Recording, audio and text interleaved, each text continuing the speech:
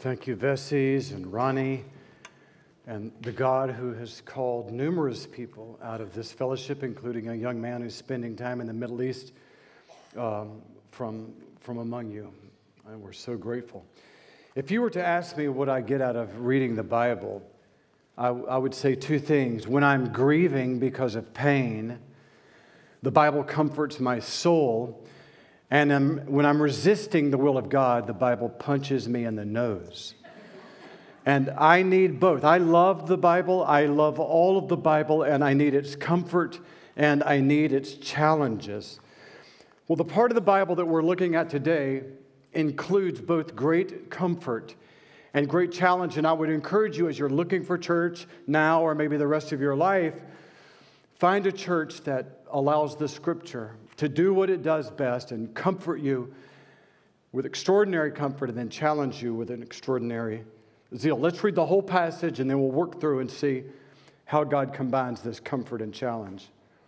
Follow God's example. This is Ephesians 5. Therefore, as dearly loved children, and walk in the way of love just as Christ loved us and gave himself up for us as a fragrant offering and sacrifice to God. But among you there must not be even a hint of sexual immorality, or of any kind of impurity, or of greed, because these are improper for God's holy people. Nor should there be obscenity, foolish talk, coarse joking, which are out of place. Again, not proper, but rather there should be thanksgiving. For of this you can be sure, no immoral, impure, or greedy person, such a person is an idolater, has an inheritance in the kingdom of Christ and of God. Let no one deceive you with empty words, for because of such things God's wrath comes on those who are disobedient. Therefore, do not be partners with them. So what I want to do today is I just want to go back to verse 1, and I want to begin with this great comfort that leads to this great challenge. And the challenge really is follow God's example and love as he did. So what is the challenge today? And that is be like God. It's your goal in life. So what is my goal in life? You're called to be like God. Obviously, you can't be like God in his power. We can create solar panels. He creates solar systems. We can't be like God in his wisdom. We create eyeglasses. He creates eyeballs. But we can be like God in his love. That's what the verse is calling. Be like God in the way that he loves. And then verse 2 clarifies, how does God love? And walk in the way of love just as, there's your qualifier, just as Christ loved us and gave himself up for us as a fragrant offering and sacrifice to God. We said a few weeks ago when we touched on this verse, sort of in preparation, that the entire Old Testament was filled with animal sacrifices. They didn't know it, but they were all pointing to the one and final sacrifice of Jesus Christ. But every animal sacrifice reminded God's people that sin is never to be taken lightly. God takes sin very seriously, that whenever someone sinned in the camp, an animal had to die. And that when the animal was slain on the altar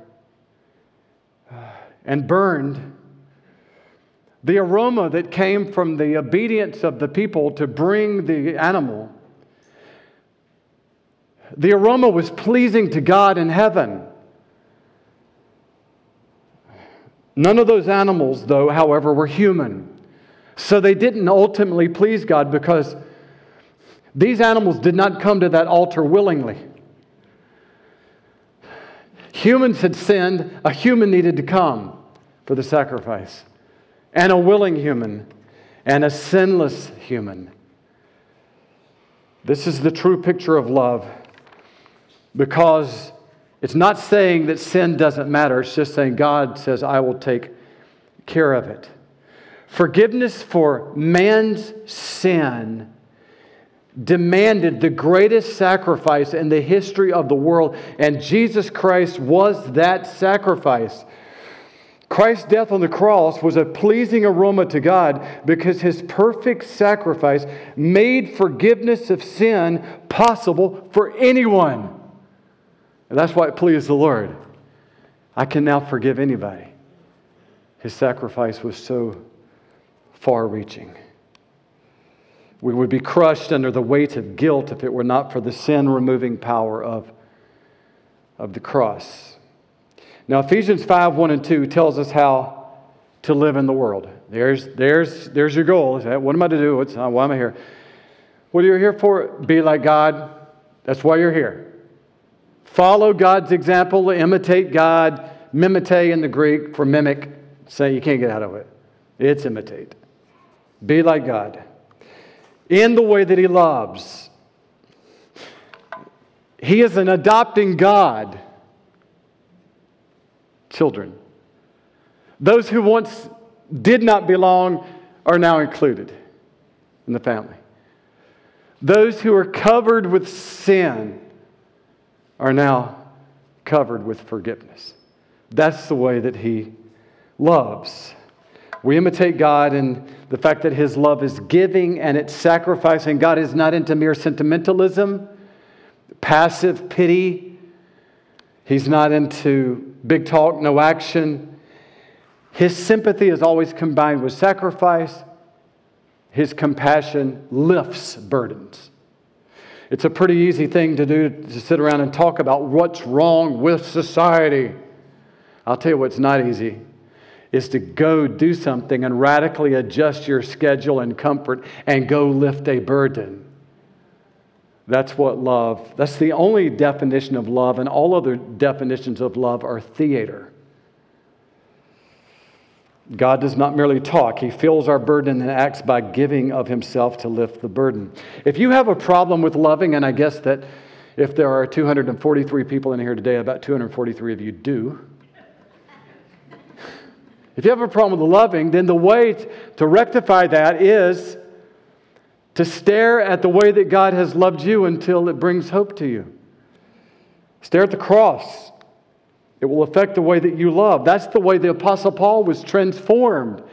He became one who gave all because he looked at Jesus Christ who gave all. That's the way it works. He changes you by looking at Him. You will never be able to love until you have assurance of how much you are loved. Thousands of years ago in Egypt, the Nile River, at a certain time of the year in the spring, would overflow its banks. It would bring nutrients to the desert.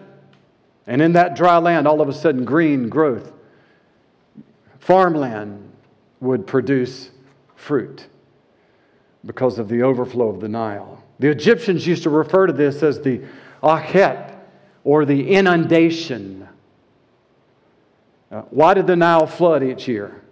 Because thousands of miles upstream, torrents of rain filled small streams, which filled larger rivers.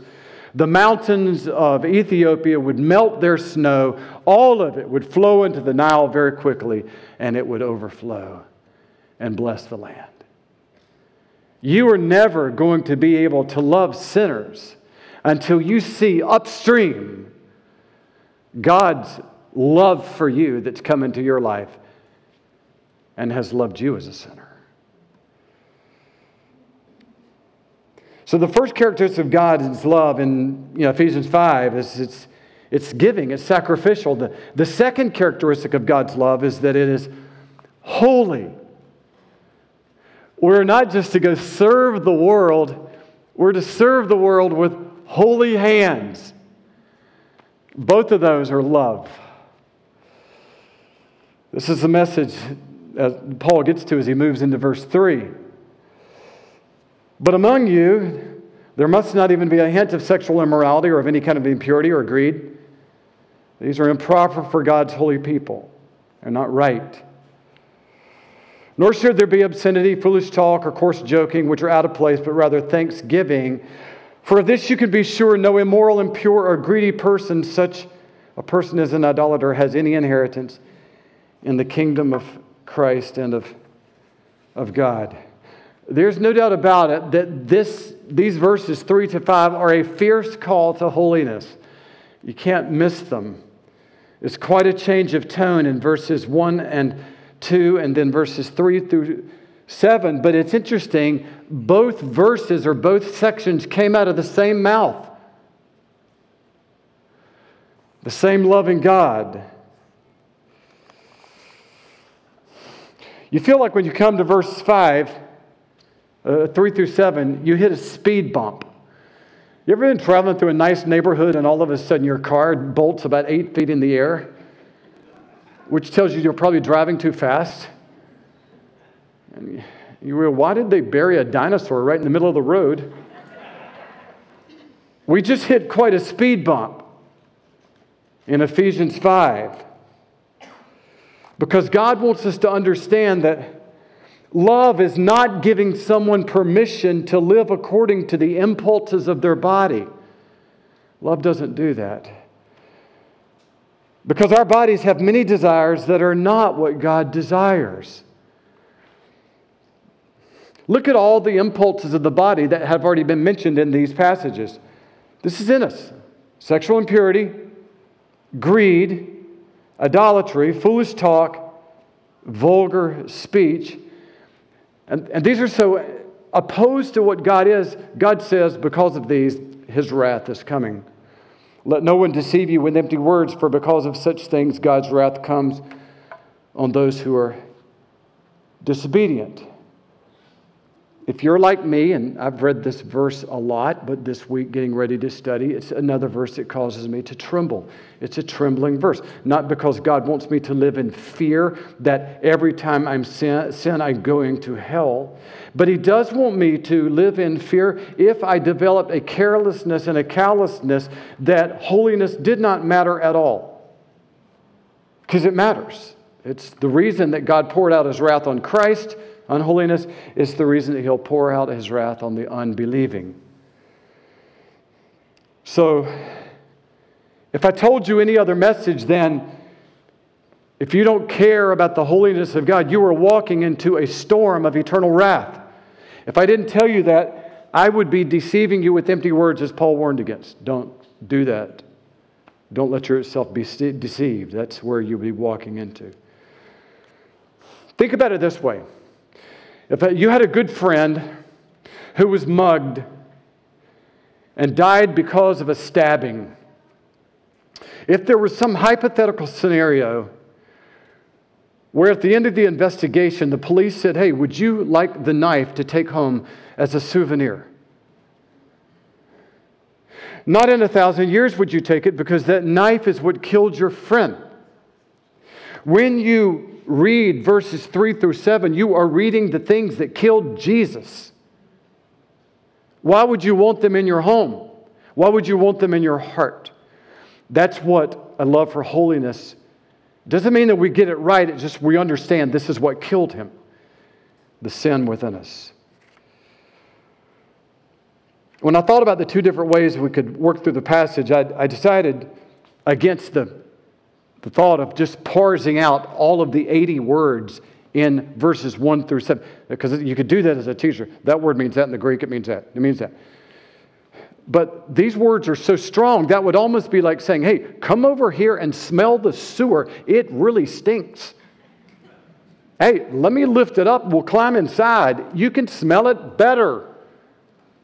So you know it's obvious what's in the passage. I don't want to do that. What I would rather do is talk to you about how to leave the sewer. How to defeat the sins that have been defeating you. And I will say that in my understanding this week, it happens by dwelling on 4 realities.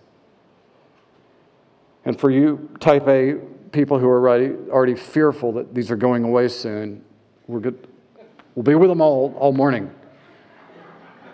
Christ is your hope. Holiness is your calling. Self-denial is your path. And faith is your power. So let's look at the first one. Christ is your hope. So we do bring glory to God by obedience. We bring glory to God by going to serve the Lord in North Africa. Pursuing purity. So We do those things, but that's not our hope. Our hope is Christ. Our hope is always built on the sacrifice of Christ. So don't miss the order. Yes, you're going to be called today to holiness, but only after He reassures you of love and forgiveness.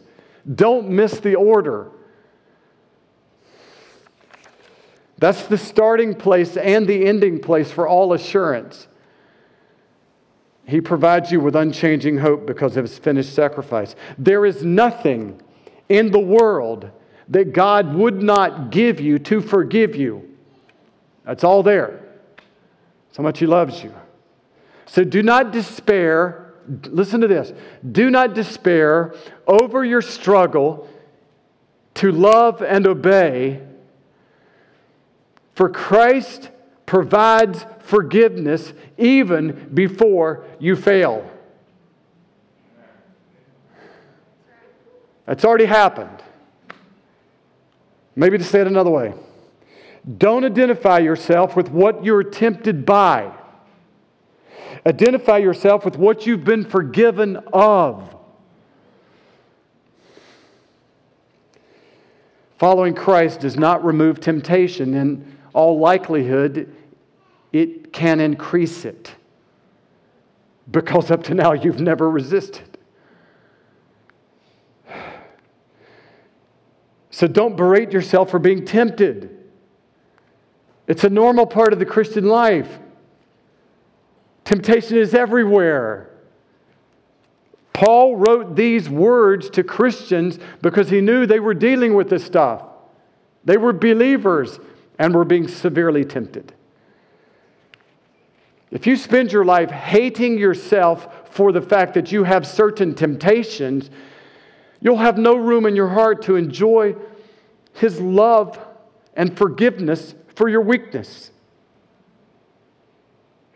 So instead of focusing on the ugliness of your desires, focus on God's love, the power of the Holy Spirit that lives in your body, which brings the righteousness of Christ into your heart, which is a pleasing aroma to God.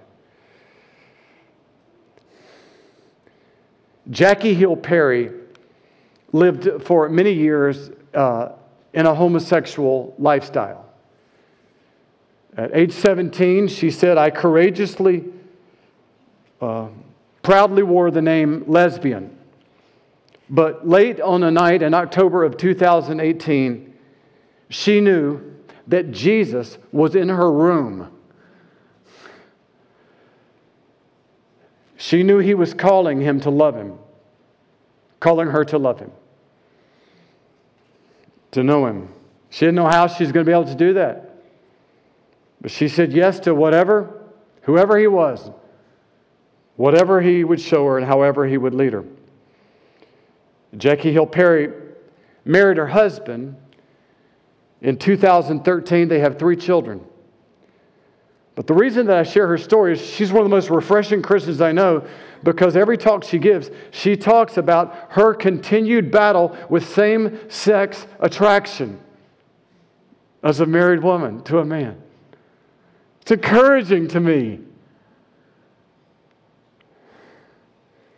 Because her identity is not in the sins that she battles,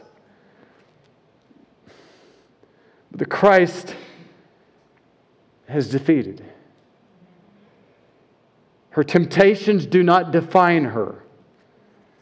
What defines her is that Jesus Christ has made her a daughter of God. It's what defines her. Precious follower of Christ, you are not a former homosexual. You're not a former porn addict. You're not a recovering alcoholic. You are an adopted, forgiven child of God.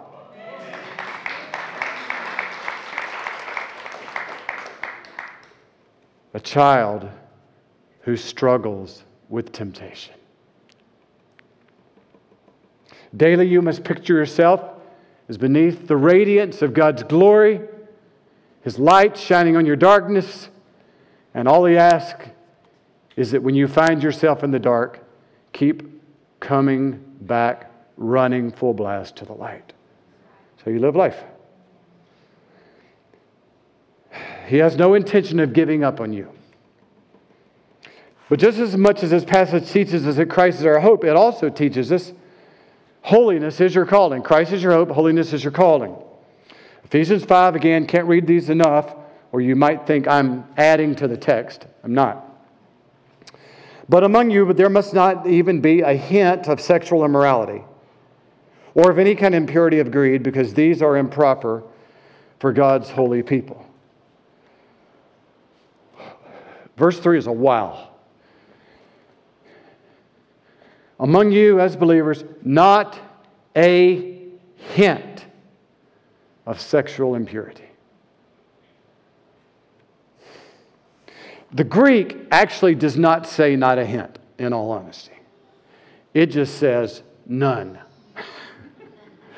But the compound word that's used there, if you were talking with people in the first century, he means not even a hint. It's like we have slang, it was slang. So that's why the NIV went that way. And if it's okay with you, I'll just use the NIV translation for today. I see no objections. I'll go with it. Not a hint. That's God's standard. That's His starting place. Not a hint. So we must always guard our hearts and our minds against any hints of sin, temptation, that would flame immorality in our heart. Guard our hearts against the hints that would turn into big-time flames. The reason we do that is hints don't normally have a stopping point. Hints become habits, and habits become destinies. And that's why you battle every day to not feed a hint. You don't know where it will lead. All you do know is it's going to lead longer and farther than you ever thought when you first said yes to it. So it's never safe to linger when temptation is calling. Not a hint means no lingering. No lingering. So my brothers, I'll talk to you first that are here today. Not a hint of immorality means that you are called to do whatever you have to do to protect your eyes and your minds, that nothing stirs the flames of immorality in your heart. I, as a pastor, as a Christian, as a husband, as a father, I would not spend my life typing on a computer, sending texts from that computer, sending emails from that computer, buying things off Amazon from that computer. I would not use a computer that did not have Covenant Eyes software on it to protect me from pornography. Tracks every website I go to, weekly sends that report to my accountability partner of 30 years, who not only gets my report, but asks me, in addition to anything that he got from Covenant Eyes, say, is there anything else you'd like to share?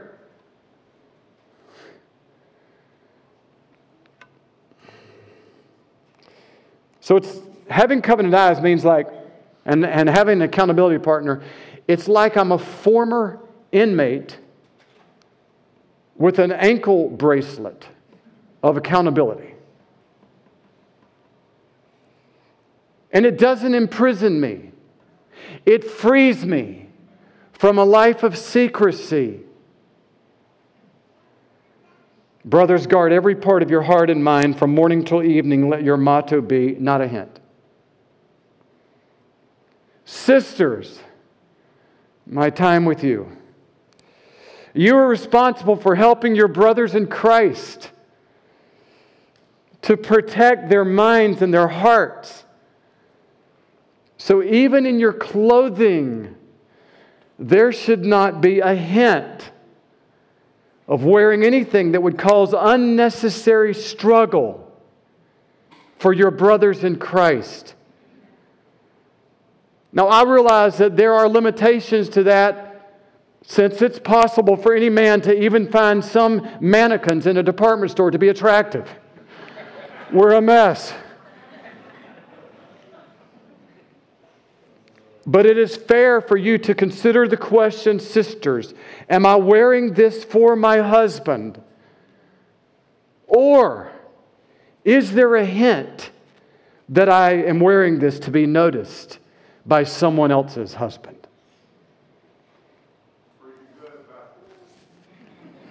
I remember a few years ago, our secretary, Carrie, went to Spartanburg Memorial Auditorium to hear a former Victoria's Secret model who had come to the Lord.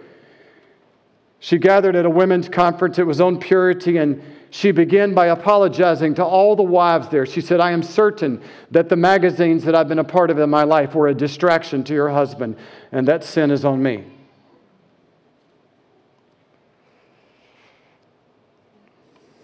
So not a hint includes social media as well. Not a hint. I have a friend this week who texted me and said, I have lingered in lust because of a provocative picture I saw on Facebook. So I don't know what social media platform you use. I'm a dinosaur, so I do Facebook. So here there's other things. But you can never bring honor to God. You can never bring honor to God by posting a picture that unnecessarily provokes sexual interest in your body. Ever. Not a hint is the standard.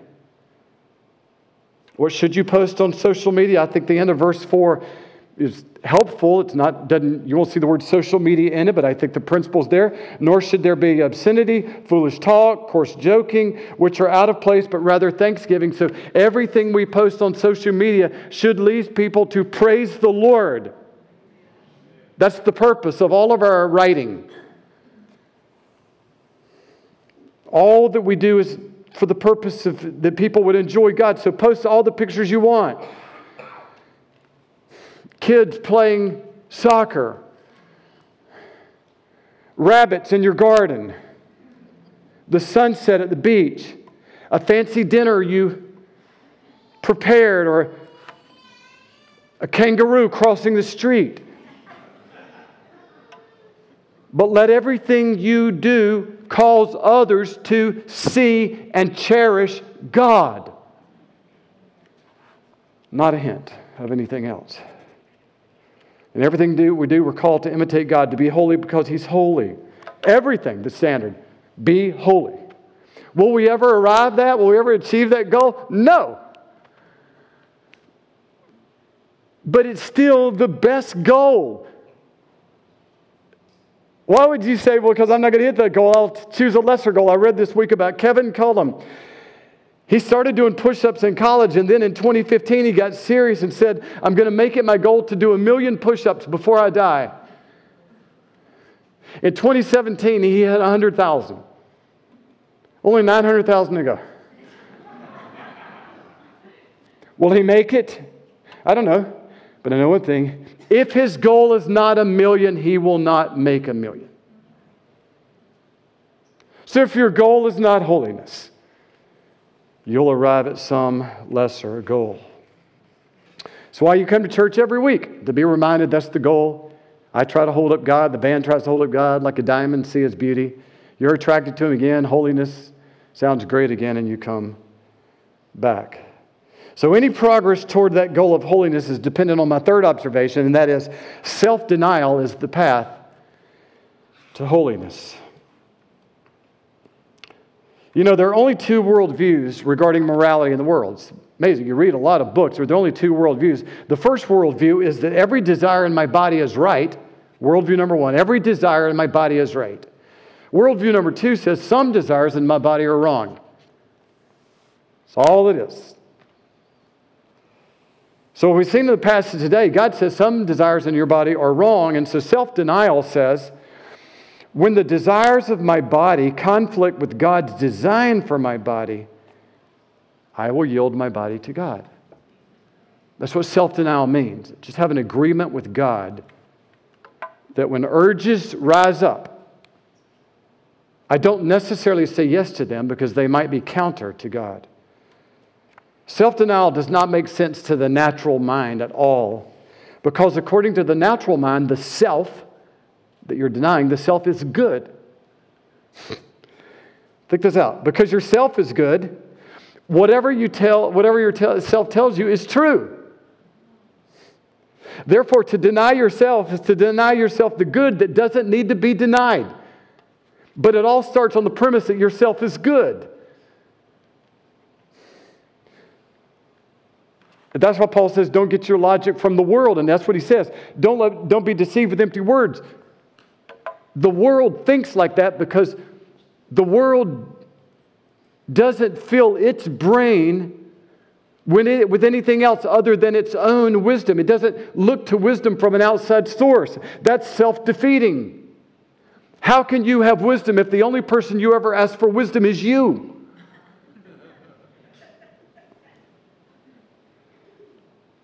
So when you look outside of yourself for wisdom to see, is myself good? The Bible says this. Jeremiah 17:9, the heart, or the self, same word, is deceitful above all things. All things means all things. Your heart is more deceitful than any force on earth, including that of Satan. Your heart. So whenever somebody says, I'm going to give you some advice, trust your heart, just know that you've heard the worst advice in the world. The heart is deceitful more than anything else.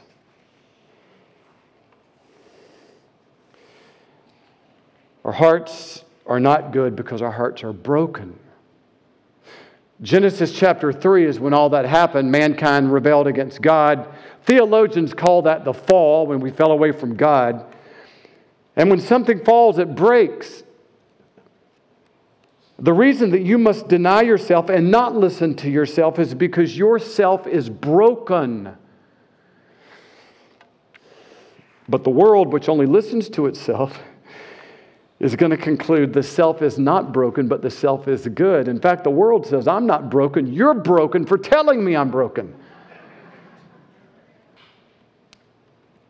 And that's the difficulty in reaching the world now. It's gotten rather militant in saying, not only are you broken in saying I'm broken, you are unloving by saying I am broken. God is very loving, and yet He says you're broken. Every one of you. Me, broken. That's why we deny ourselves, because we have broken hearts. It's amazing when people think that self-denial is wrong. You hear that. They're even believers. I could mention that very phrase, third principle, self-denial. It's all God, ain't self-denial. That's what makes Ephesians 5:2 so beautiful, is the self-denial of Christ that led to the forgiveness of our sins. He denied Himself of heaven. He denied Himself of earthly riches. He denied Himself of sin. He denied Himself of life to the cross. He denied Himself of honor. Let me say it this way. We are saved from our lack of self-denial because Jesus lived in perfect self-denial. Self-denial is a glorious concept. It's why you're saved. Jesus' self-denial. And so that's what Jesus calls us to, a Christ-imitating, God-honoring, Spirit-fueled self-denial. Luke 9:23, talking to His disciples, He said to them all, whoever wants to be my disciple must deny themselves and take up their cross daily and follow me. It's part of the Christian life. You say, well, is it the whole of the Christian life? Is that the goal of being a Christian, to deny yourself? No. The goal of Christianity is Jesus. The pathway is self-denial. Jesus is the goal, self-denial is the path. This leads to my fourth observation of how to defeat sin. Faith is your power. That is, the power to be a self-denying person begins with faith in Jesus Christ. He provides the power for self-denial. Faith in Jesus, faith in who He is. Look at Him as maker of the stars. Okay, I believe that. Faith in what He's done. He went to the cross. Faith in what He offers, better pleasures than sin. So that's faith. What do I mean to have faith? Faith in who Jesus is, what He's done, what He offers. I place my faith in there. It gives me the power to self-deny and helps me to believe that He is better and more worthy than the sin that's in front of me. Imagine yourself riding up the mountains. All of a sudden you notice a group of cars pulled off on the right side of the road. Everybody's getting out and they're walking into the woods, onto this path. You ask everybody, or you ask the guy next to you, what's happening? And said, we're going to go see the greatest waterfall in North Carolina. You didn't even know it existed. And it's down this path. So you ask, how far down the path? He said, 3 miles. At the end of the path is the greatest waterfall in North Carolina. So I could do that. Well, you get out and you start walking down the path. It's a steamy day. It's a hot day. Muddy path, rocky path. And about at mile 1, you think about it, I don't know. And you come and everybody's picnicking by this place where the small mountain streams have trickled into a pond. Kids are sitting in it and it's beautiful. And you say, this is enough. I'm at mile 1. This is enough. I've never even seen a massive waterfall. But I can see this. This is enough. So, you stop. That day, what it would take for you to see the waterfall is self-denial. Going to deny comfort. Going to deny getting in that little pool. And I'm going to walk 2 more miles for the joy of the greater pleasure of the massive waterfall instead of a little pool. The purpose of self-denial is to say no to lesser pleasures and easier pleasures, most often sinful pleasures, to enjoy greater pleasures of Christ at the end of the path of self-denial. This is ultimately the way that Jackie Hill Perry left a life of lesbianism to begin walking with Jesus. She said, appreciate her candor so much, I loved my girlfriend, but God loved me more. And then she said, God loved me so much that He wouldn't let me go through the rest of my life believing that a creature's love was better than a king's.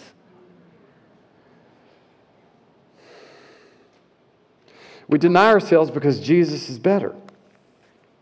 This past Monday on Memorial Day, I drove down to spend some time with Mama, and I sort of skipped lunch and hungry, and on the way down, I stopped at a convenience store and to get a hearty meal and bought some salt and vinegar potato chips and a Mountain Dew. Quite a combination. As I was about to pay for my food, I guess you call it that, as I was about to pay for the substance, I noticed to the right in the store was a magazine stand with the typical impure magazines that you would always see. And in that moment, after I saw them, my flesh felt them all the way back to high school. I heard the Spirit say, don't look again. Deny your eyes. Believe that I'm better. Didn't hurt. I was preparing this message and knew that I'd be preaching to you. But accountability is accountability. I could hear Him say, I'm better. Believe I'm better. Well, I got in my car, began munching on my chips and drinking my dew. About 20 miles after that, I came to a spot on Highway 25 that Lisa and I have loved for many years, going back and forth from North Augusta, where our parents lived, to Spartanburg. It's about an 1/8 of a mile stretch of beautiful trees. Lisa and I have just called it the Tunnel of Trees. Massive trees on either side of the road towering, and they grow so tall that at the top they begin to bend and form an arch over the highway. I took a picture while we were going, and while I was going, I was in the car, pulled at the side of the road right after that and sent Lisa a text and said, the tunnel of trees send their love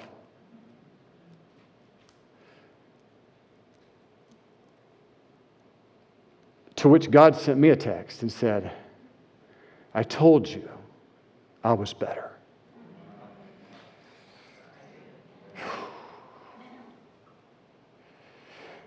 One of the main reasons I'm a follower of Christ is that I believe that what God says about the future is true.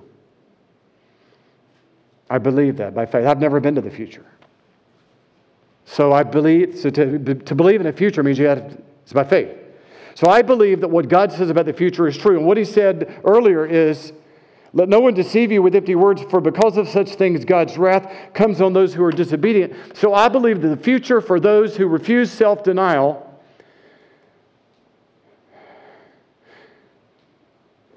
is clearly stated, judgment. So I want something better. So in my mind, not being judged is better than being judged. So why would I not choose self-denial? Because it's better. Not being judged is better than being judged. And God has so loved us that He's told us the truth about future judgment and what it takes to escape it, and that's a relationship with Christ. It just all sounds better to me than judgment.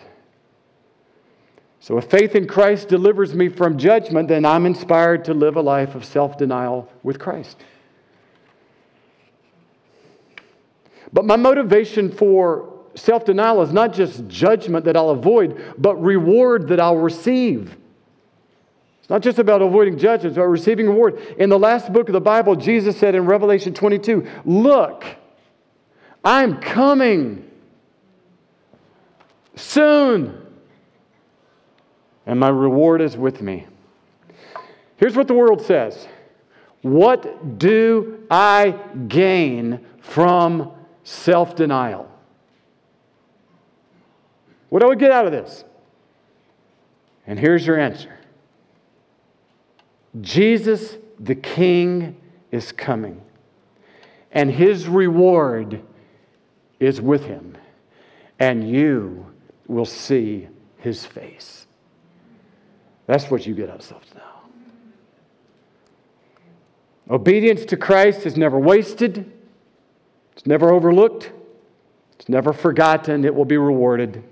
One day the maker of the world, the creator of time and matter and space,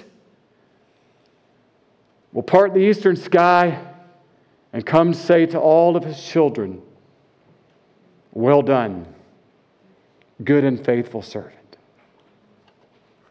And as one author said, God's well done will make every single moment of self-denial worth it.